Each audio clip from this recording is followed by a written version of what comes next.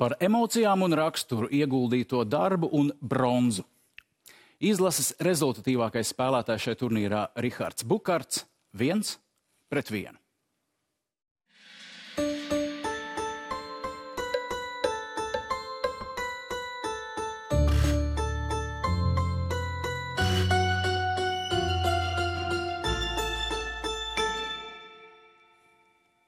Rihards, sveicināts. Labvakar. Apsveic vēlreiz ar vēsturisko bronzu, visu komandu un tev pašu. Ir 9 dienas pagājuši. Kādas ir sajūtas un saprašana, ko jūs esat izdarījuši? Es domāju to, ka tās sajūtas un saprašana īstā atnāks tikai vēl pēc kāda laika. Un varbūt nemaz tik ātri viņi neatnāks. Bet lēnā garā tu saproti, kad ir padarīts kaut kas ļoti liels. Ne tikai kā mums hokejistiem, bet es domāju arī priekš mūsu visas valsts kopumā. Medaļa. Es zinu, ka tā ir smaga. To ir teikuši spēlētāji iepriekš. Ko šīs 9 dienas, kur medaļa bijusi, kur tu esi bijis? Kā ir pavadīt šīs dienas? Dažādās vietās, dažādos pasākumos, slimnīcās, bērnamos un citādos pasākumos. Un arī kaut kas no viņas dzerts. No medaļas? Ir dzerts. To ir iespējams? Tur ir bišķi tāds iedobiņš. Tā kā medaļa bijusi daudzās Latvijas pilsētās un ir jau viņai savi zobi, savi kritumi un arī bojājumi. Nu, kā medaļai pienāks. Ar sūru grūti izcīnīt medaļu, tādai tai arī jābūt. Es citēšu Gintu Bisenieku, Latvijas hokeja vienu no speciālistiem, kurš teica tā, uzvara un bronzas medaļa ir pelnīta, bet viņš saka, es godīgi sakot neticēju. Es jau vairs neticēju, ka kaut kad, jebkad kaut kas tāds notiks. Es domāju to, ka šis viss varbūt pagrieziens notiks 6 gadus atpakaļ, kad mainījās Latvijas hokeja federācijas vadība. Un nāca treneris Bobs Hartlijs. Mēs pilnīgi savādāk sākām skatīties hokeju un kā mums jāspēlē ceturtdaļfinālā.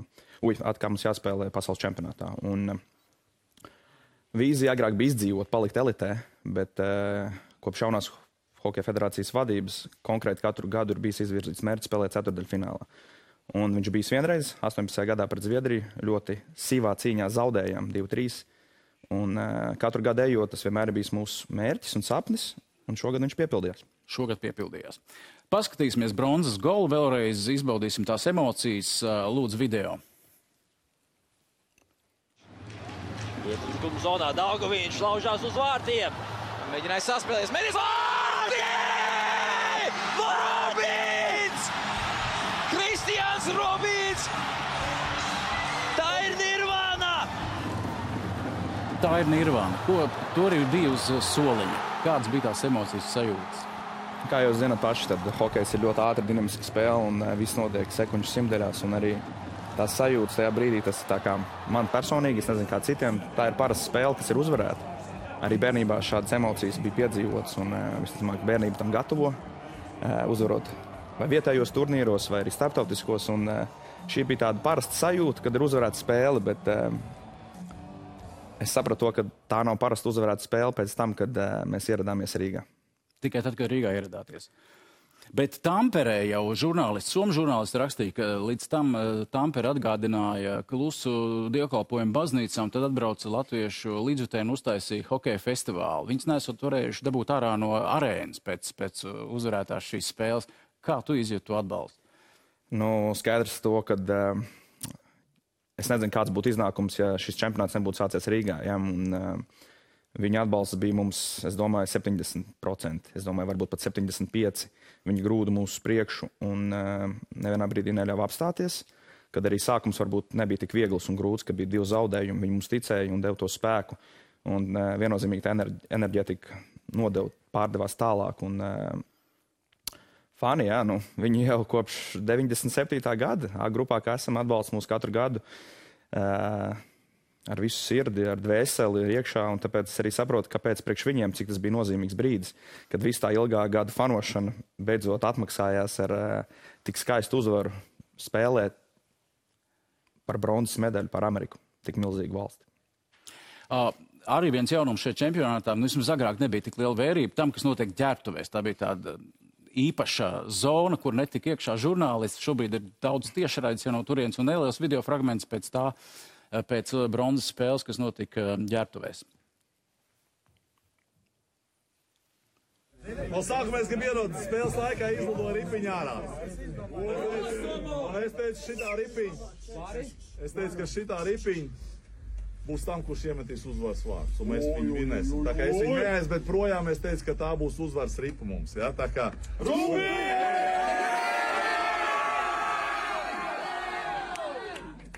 Tā kā tas ir tev, ja? Un vīri, ko es teicu? Jā!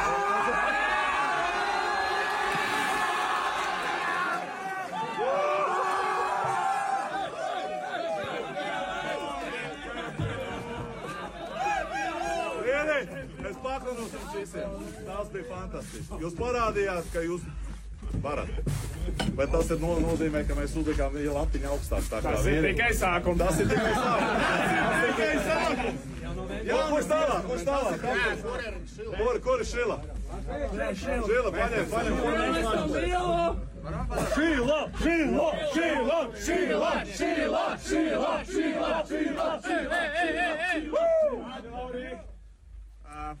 Šodien ir viss pelnījuši šo cepuru, bet, kāds salās viņš atguvās spēlē, davai.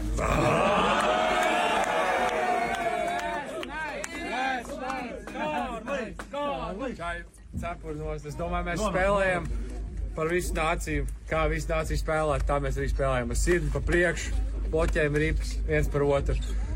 Par Latviju!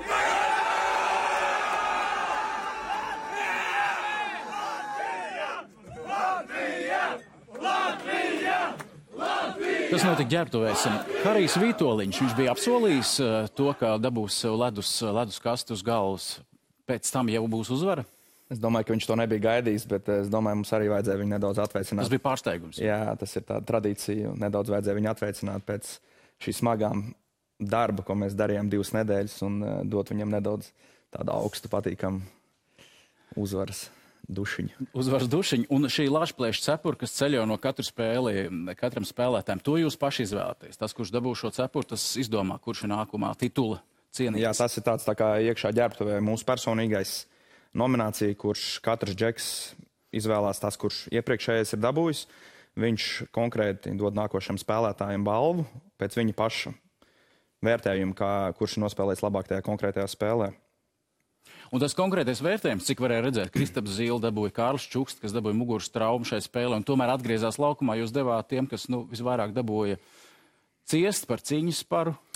Es domāju, ka jā, jo šajās 2 nedēļās viennozīmīgi mēs parādījām, cik svarīgi mums katram ir mūsu valsts, un cik mēs vienot un kopīgi varam būt. Un es domāju to, ka džekiem pat, ja bija sāpes, arī neskaitām cilvēki spēlējuši špricēm, pretsāpi, kas tev vienkārši padara ķermeni tā, ka tu nejūti neko vairs. Un mēs parādījām kopā, cik mēs 2 nedēļu laikā varam būt vienoti.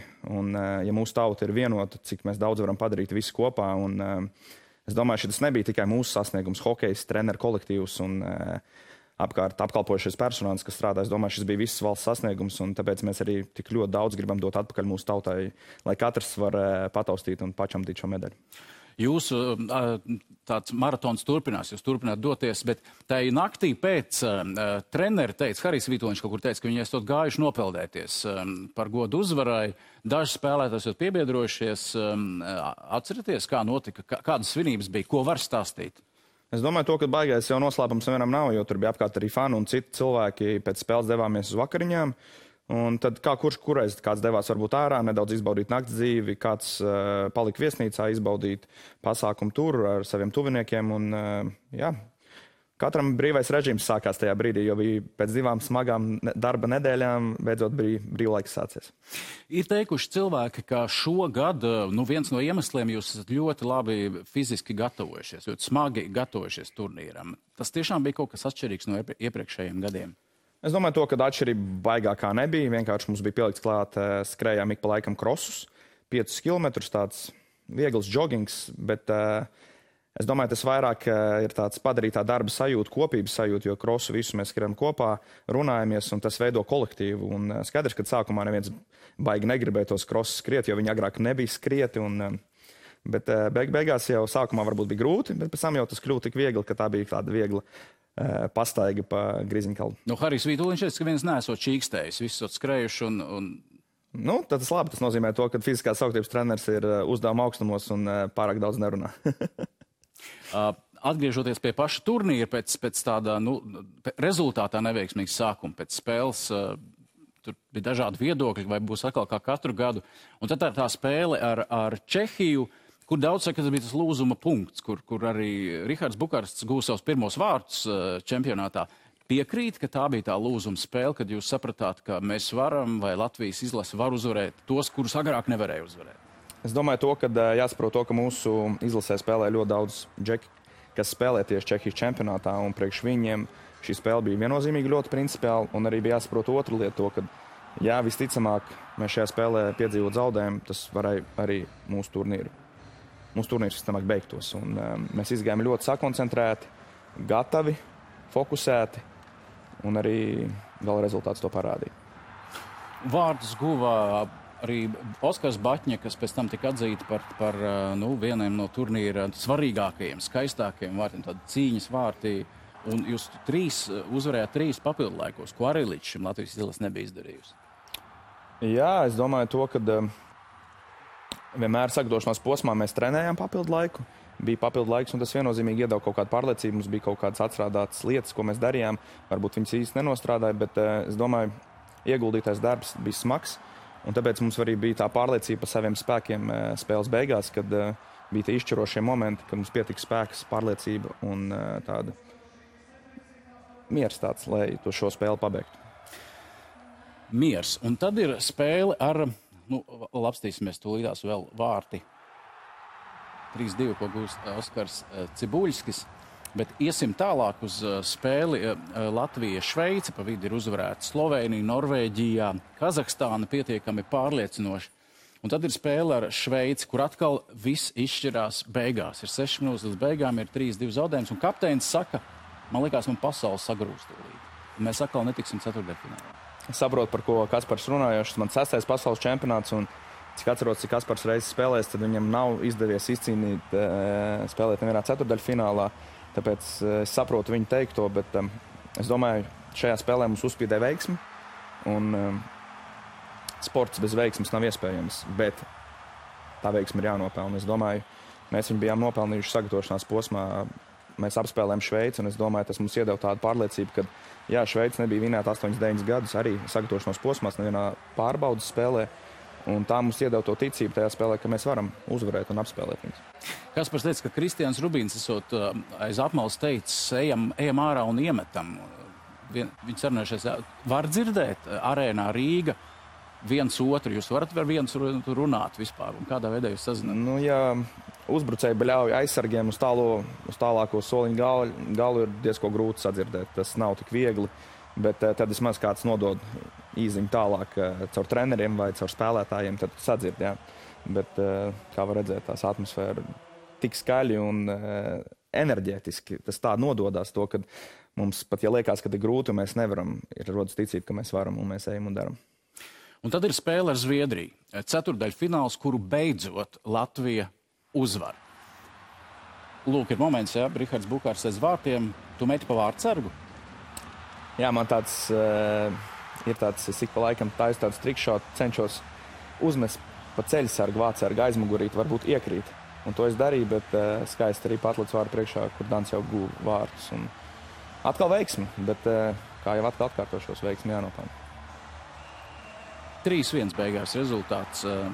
Tu teici, pirms raidījuma Zviedriem nebija nekāda izredz šajā spēlē.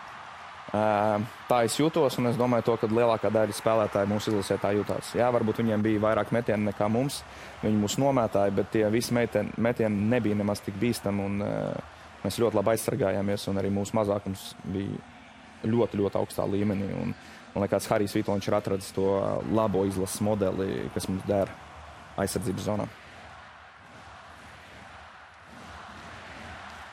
Lūk, vēl trešie vārti. Bet es klāt visos 3 vārtos šajā spēlē esat atzīts par labāko, treneri atzīts par labāko spēlētāju. Droši vien emocionāli aizkustinoši, tīpaši tādā spēlē, kas pārrakst Latvijas hokeja vēsturi. Jā, tīpaši tā karjera jau vienmēr tādos augšā un lejām ir, un tajās situācijās, kad tu esi augšā, tu novērtē tos brīžus īstenībā, kad tu tur esi. Un viennozīmīgi arī novērtē brīžus, kad tu esi apakšā, jo, kad tu esi apakšā un ir grūti, liekas, tad tā visa pasaule pagriežās kājām gaisā pret tevīm un nekas neizdodas. Bet tādos emocijas brīžos to mēs dzīvojam un paldies, ka tāda brīža ir, bet tam visam apakšā ir milzīgs darbs. Tālāk jūs braucat uz Tamperu un viens no cilvēkiem, kas izpelnījās īpaši ievērību visu turnīra kontekstā, tas ir Latvijas izlases vārdsargs Artūrs Šilovs, MVP.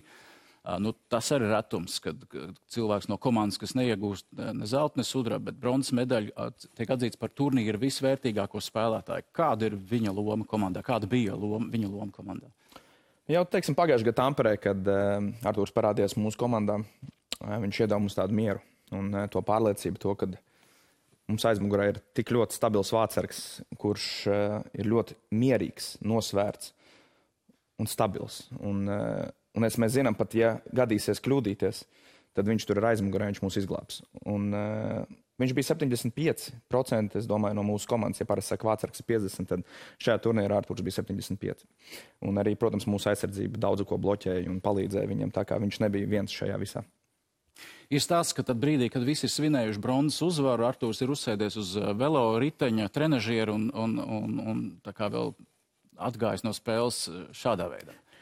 Neredzēju, tāpēc nekomentēšu, bet ja tā bija, tad tas ir fenomenāls profesionālisms.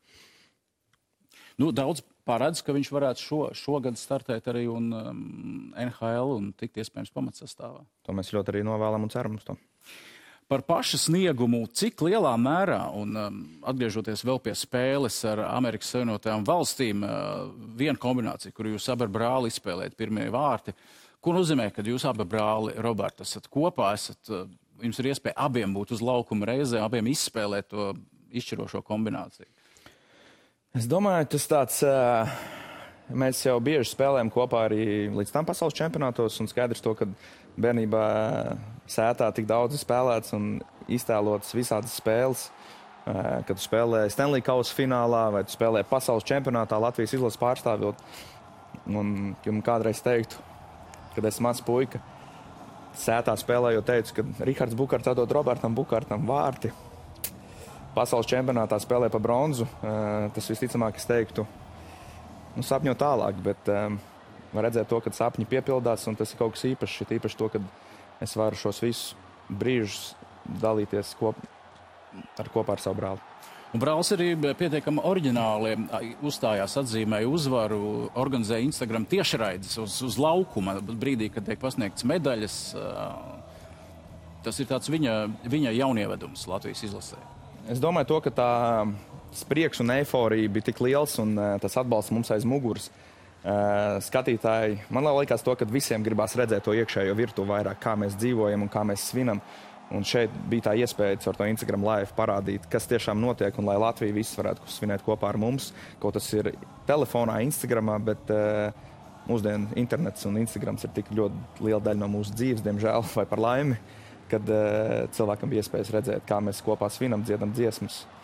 Un tas viņa citāts arī, kas Instagramā bija tiem, kas šodien neuzvarēja, tiem medaļas nebūs. Tātad atsauca nelielu uz valsts prezidentu, kurš bija klāt arī Tamperē. Jā, prezidents mūs pagodināja, un paldies viņam, ka viņš ieradās. Tas viennozīmīgi ir ļoti liels pagodinājums, kad valsts galva ierodās uz šādu pasākumu un bija kopā ar mums, un pat nedaudz dabūja uz savu uzvalku šampanietu un alu virsū, tā kā viņš nosvinēja kopā ar mums. Paldies viņam. Alus pēc spēles nedaudz ir atļauts, īpaši, ja ir uzvara. Es domāju, ka bronzas medaļas daudz kas vairāk ir atļauts, tāpēc jā, bija alus un bija arī citi droši vien dzērieni. Bet augsts cāliņš pēc skaistas uzvaras bronzas medaļas nekas nevar būt skaistāks par to.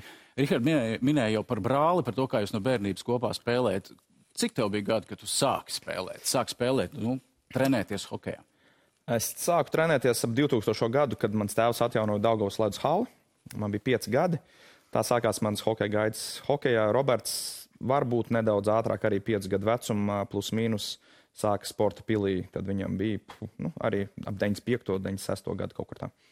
No 5 gadu vecuma, un tad tas ir cik reizes nedēļā treniņi? Es domāju, sākumā tie varēja būt 3-4, un tad jau beigās jau 5-6 ar spēlēm kopā treniņu nedēļā.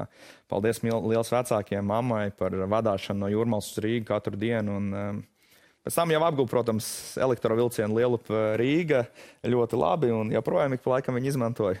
Bet tiešām milzīgs paldies mammai un tētim par viņu ieguldīto laiku un nesautīgu mīlestību un arī, kad viņi ir blakām, kad ir grūtāk, kad viņi atbalsta, kad varbūt ne viss liekas tik viegli karjerā.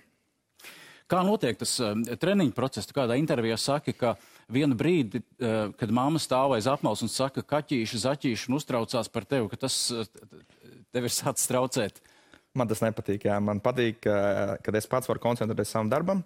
Es ļoti labi apzinos, kas man laukumā ir jādara, un kad bērnu hokejā man stāv mamma 5 metrus no borta un bļauj zaķīši, kaķīši, aiziet, tad tas nedaudz tā kā neļauj fokusēties tam darbam tajā brīdī, tāpēc es palūdzu vienmēr mammai, vai sēju tribīnēs, vai tad nenāc vispār. Un kā ir tagad, ja mamma, sieva vai draudzenes vispār hokejistiem skatās, tad parasti tas jautājums, kā viņas iztur to, ka mans puika tur dabū pa zobiem ripu vai krīt, traumējās?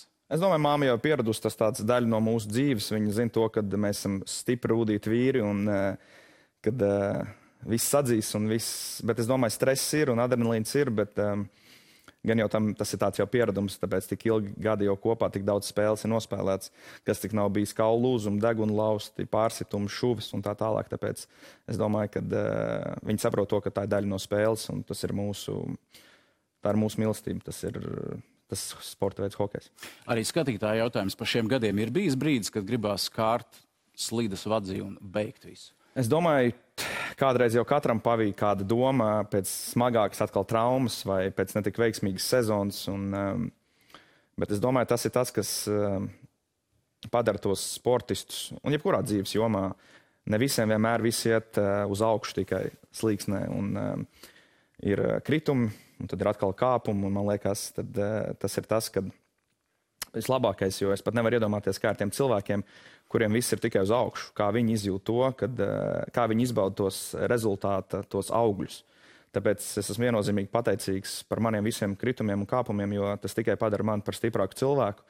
Un brīdī, kad man kaklā karājas bronzas medaļa, atcerētos tos brīžus, kad ir bijis grūti, kad ir bijušas smagas traumas. Un, nevienā brīdī, laikam, pēc šādām uzvarām un šādiem mirkļiem nekad neļaušu sev vairs domāt par kādreiz uzkārt. Kādreiz jau uzkāršu, bet neļaut karjeras laikā padomāt par slīdkāršanu. Kā tev liekas, kā šī uzvara, šī bronza ietekmēs, vai kā vajadzētu tai bronzai ietekmēt Latvijas hokeja attīstību, jo uz vietas stāvēt nevar?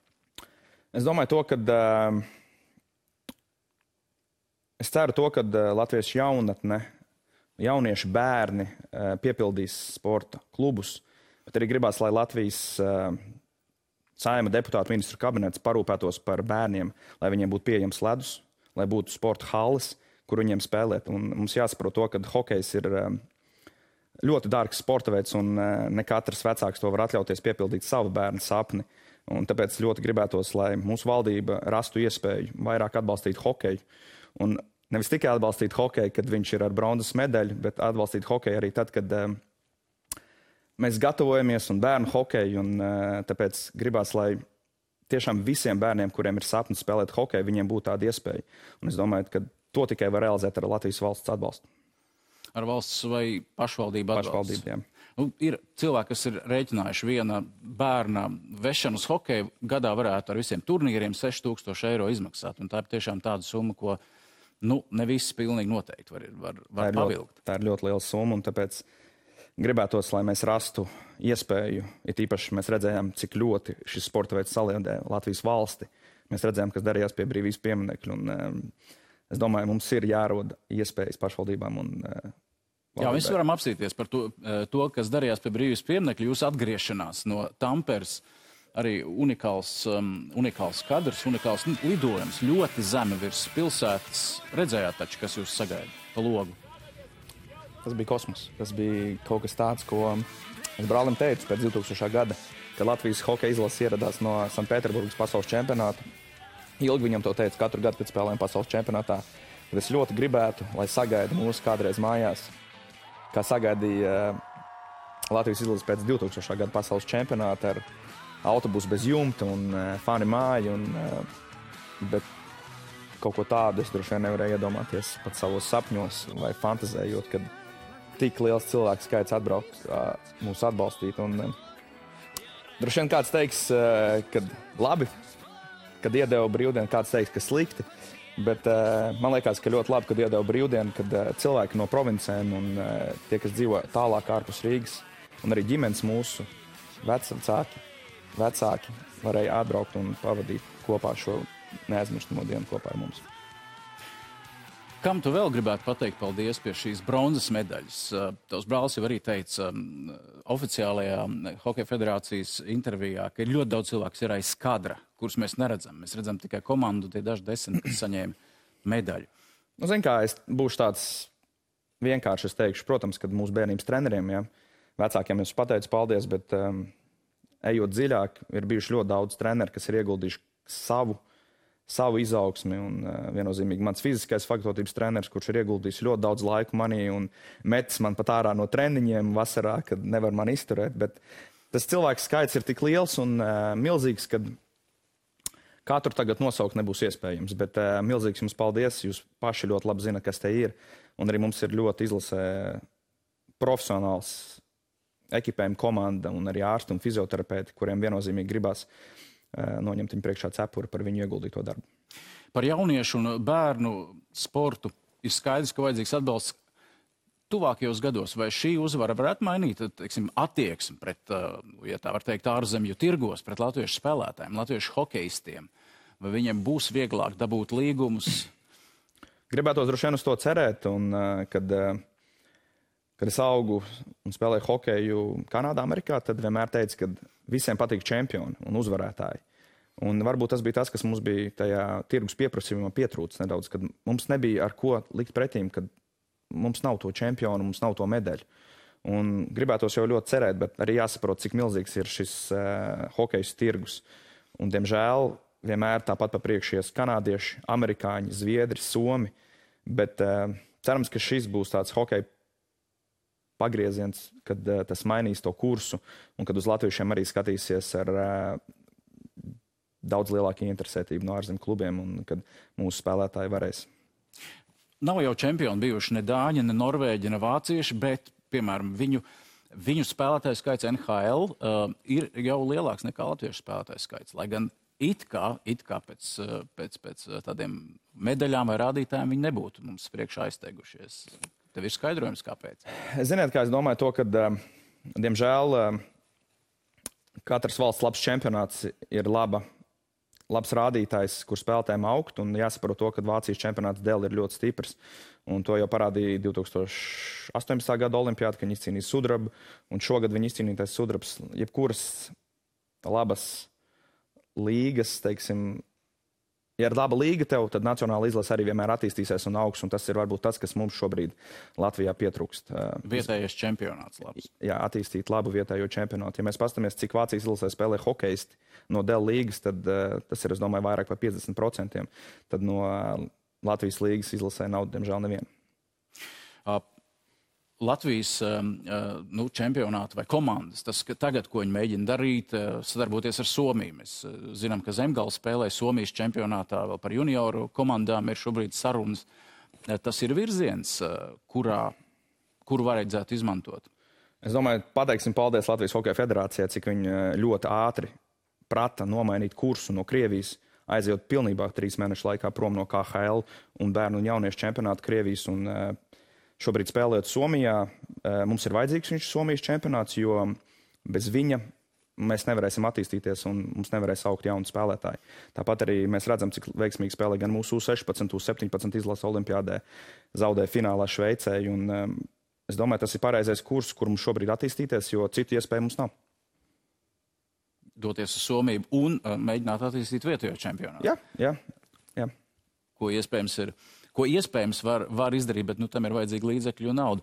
Pats spēlē Austrijā šobrīd. Vai ir plāni jau par nākamo sezonu, vai turpināsit? Es vienmēr esmu tāds pārāk atklāts un godīgs par saviem plāniem, tāpēc esmu izdomājis, vai vienkārši nobriedis, ka par saviem plāniem vairs nestāstīšu, bet piedāvājumi būs.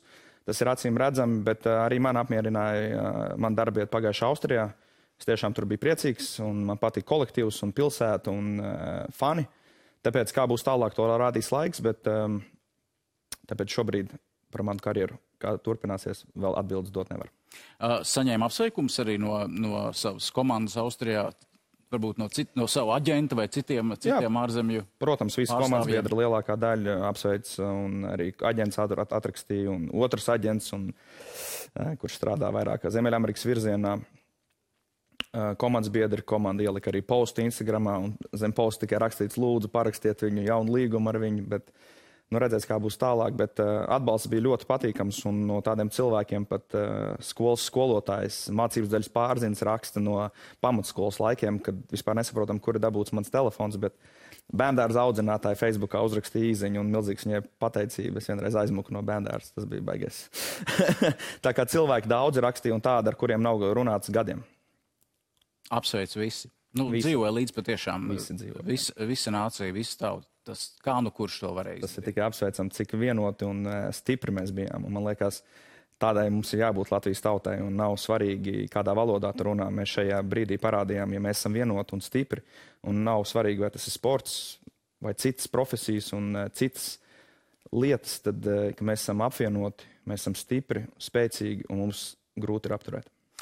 Bet saprotu, ka tagad līdzjutēji prasīs arī nākamgad, prasīs arī pēc 2 gadiem, mazāk par medaļu neprasīs, tādas būs gaidas. Cik tas ir reāli, ja tu tā objektīvi racionāli skaties, kas ir vajadzīgs, lai mēs noturētos, vai vismaz paaugstinātu to mūsu hokeja izlases līmeni? Es domāju to, ka mēs esam uzstādījuši labu latiņu visiem, kas tagad kandidēs izlasē. Un kad šis vairs nebūs standarts, ka mēs braucam izdzīvot, bet šis būs standarts, ka mēs braucam spēlēt pēc medaļām. Bet es domāju, atkārtošos, kā jau te teicu citā intervijā, kad es domāju, mūsu tam galvenajam mērķim jābūt ceturtdaļfinālam. Tas ir mūsu tas galvenais mērķis, uz ko mēs ejam. Un ceturtdaļfinālā tiekam, tur jau ir viena spēle, un vienā spēlē var notikt pilnīgi viss. Mums tagad ir pieredze, man ir īpaši 6 gados 2 ceturtdaļfināli. Vienā mēs Zviedrijai zaudējām 2-3. Otrā mēs 3-1 apspēlējām. Un, tāpēc es domāju, tam galvenajam mērķim jābūt ceturtdaļfinālam, un tad jau tālāk skatīsimies. Ir daži skatītāji jautājumi arī, ko sociālos tīklos pirms raidījuma uzdeva cilvēki. Kā ar to nūju un tiem izlases parakstiem? Vai brauksiet, vai tad dabūjāt biļetes uz dziesmu svētkiem? Pateikšu, kā ir, jā. Dabūjām biļetes. Katrs varēja izvēlēties, vai viņš iet uz dziesmu svētkiem vai uz deju svētkiem. Noies tomēr uz muzeju. Es nezinu, vai tāds ir. Pirmo reizi tādu dzirdēju, ka ir dziesmu un deju svētku muzejs, bet jā, biļetes mums izdalīja. Tad visa lielā Bukārtu ģimene dosies? Nē, tur izdalīja katram spēlētājam individuāli pa 2 biļetēm. Jūs esat 3 brāļi. Roberts, Rihards un Rodžers. Un viens neliels video fragments, ir hokeja dinastija, jāsaka, un minēja tēvu, kurš ir arī hokeja kluba Sāga dibinātājs, viens neliels video fragments no sporta studijas raidījuma pirms pāris gadiem. Tas, kad jāstrādā, visam pamatām ir darbs. To neviens nav atcēlis. Pēc gadiem, kad pie izlases durvīm klauvēs Rodžers, uzvārdu atveid uz krekliem, būs pamatīgs rebus valsts vienības ekipējuma menedžeriem. Cerams uz to laiku, kad Rodžers spēlēs izlasē, kad hokeja pasaulē aizies tā pati mode, kas futbolā, un tur jau varēs likt iesauks, vārdus, un tad viens būs Ričs, viens būs Robis, un viens būs Rodžers vai Rožē. Jaunākais brālis arī spēlē šobrīd Šveicē. Jā. Un viņš ir tuvu izlasē, cik viņam ir gadu šobrīd? Šogad viņš bija uzaicināts uz pirmo izlases posmu, spēlēm pret Poliju. Viņam ir 18 gadi. Es domāju to, ka jāsaprot arī viņš, zem kāda viņš spiediena aug, vienmēr 3 brāļi, kad būs 3 brāļi izlasē. Negribās tomēr radīt to spiedienu. Es gribu, lai viņš pats izaug, pats apdedzinās un iziet cauri tai hokeja skolai pats kārtīgi. Viennozīmīgi man patīk viņa neatlaidība, kā viņš trenējās. Es nezinu, vai man viņa vecumā bija tik ļoti liela mīlestība par to sportu, kā viņš brauc uz katru rītu pats ar vilcienu uz trenežera zāli Rīgā, trenējās, iegulda darbu. saprotu to, ka viņš ir droši vien zem spiediena, kad viņam ir uzliktā latiņa, bet tomēr negribās, lai viņš ieciklējās uz to, ka viņam ir jābūt izlasē, viņam ir jābūt tur, teiksim, NHL. Es gribu, lai viņš izbauda to procesu un iziet cauri tam tā visai hokeja virtuvei pats. Un, ja būs iespēja, ja radīsies mums visiem 3 uzspēlēt izlasē, tas būs kārtējs saviļņojušies brīdis mūsu lielajā hokeja ģimenē. Bet ja nebūs, tad tas būs tā lemts. Jo jāsaprot to, ka Rodžeram ar Robertu ir diezko liela gadu starpība, 9, un tas ir diezko liela vecuma atšķirība, tāpēc, redzēsim. Ja būs iespējas, būšu ļoti priecīgs, ja nebūs, tad varbūt mums ar Rodžeru sanāks kopā uzspēlēt. Esat droši vien runājuši, kā atšķirās hokeja sistēma Šveicē, kur spēlē Rodžers, un šeit Latvijā, vai mums ir, kur tiekties, vai ir iespējams, jo mēs redzam, kāda Šveicē ir šobrīd panākumi vismaz NHL spēlētāju ziņā. Es nevarētu teikt to, ka tas Šveices jauniešu un bērnu līmenis ir ar kaut ko daudz augstāks par mūsējo to top komandām, teiksim, kas ir tur labākās Latvijā, bet ar kuru viņi paņem, kāpēc Šveices hokejs attīstās, jo viņiem ir ļoti spēcīga savu vietējā līga ar ļoti zvaigžņotām amerikāņu, kanādiešu, zviedru zvaigznēm, jo tā ir diezko naudīga līga. Un ar to viņi ņem, un tā tie spēlētāji vietējie, kas spēlē izlasē, viņi tajā līgā ļoti veiksmīgi attīstās un kļūst labāki. Bet bērnu čempionāts, es domāju, ir kur augt, ir kur attīstīties, un nav tā, ka tas Šveices bērnu līmenis ir daudz pārāks par mūsu latviešu.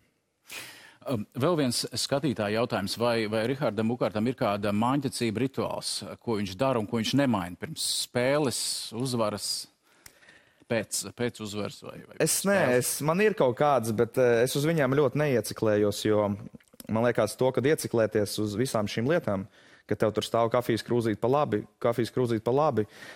tur, nezinu, šķērīts tur, lentīti tur un zeķis tur, un tu sāc visu ar labo vai kreiso kāju, tad vienā brīdī, kad tu aizmirsti to izdarīt, tas tavā galvā atstāja ļoti lielu iespēju.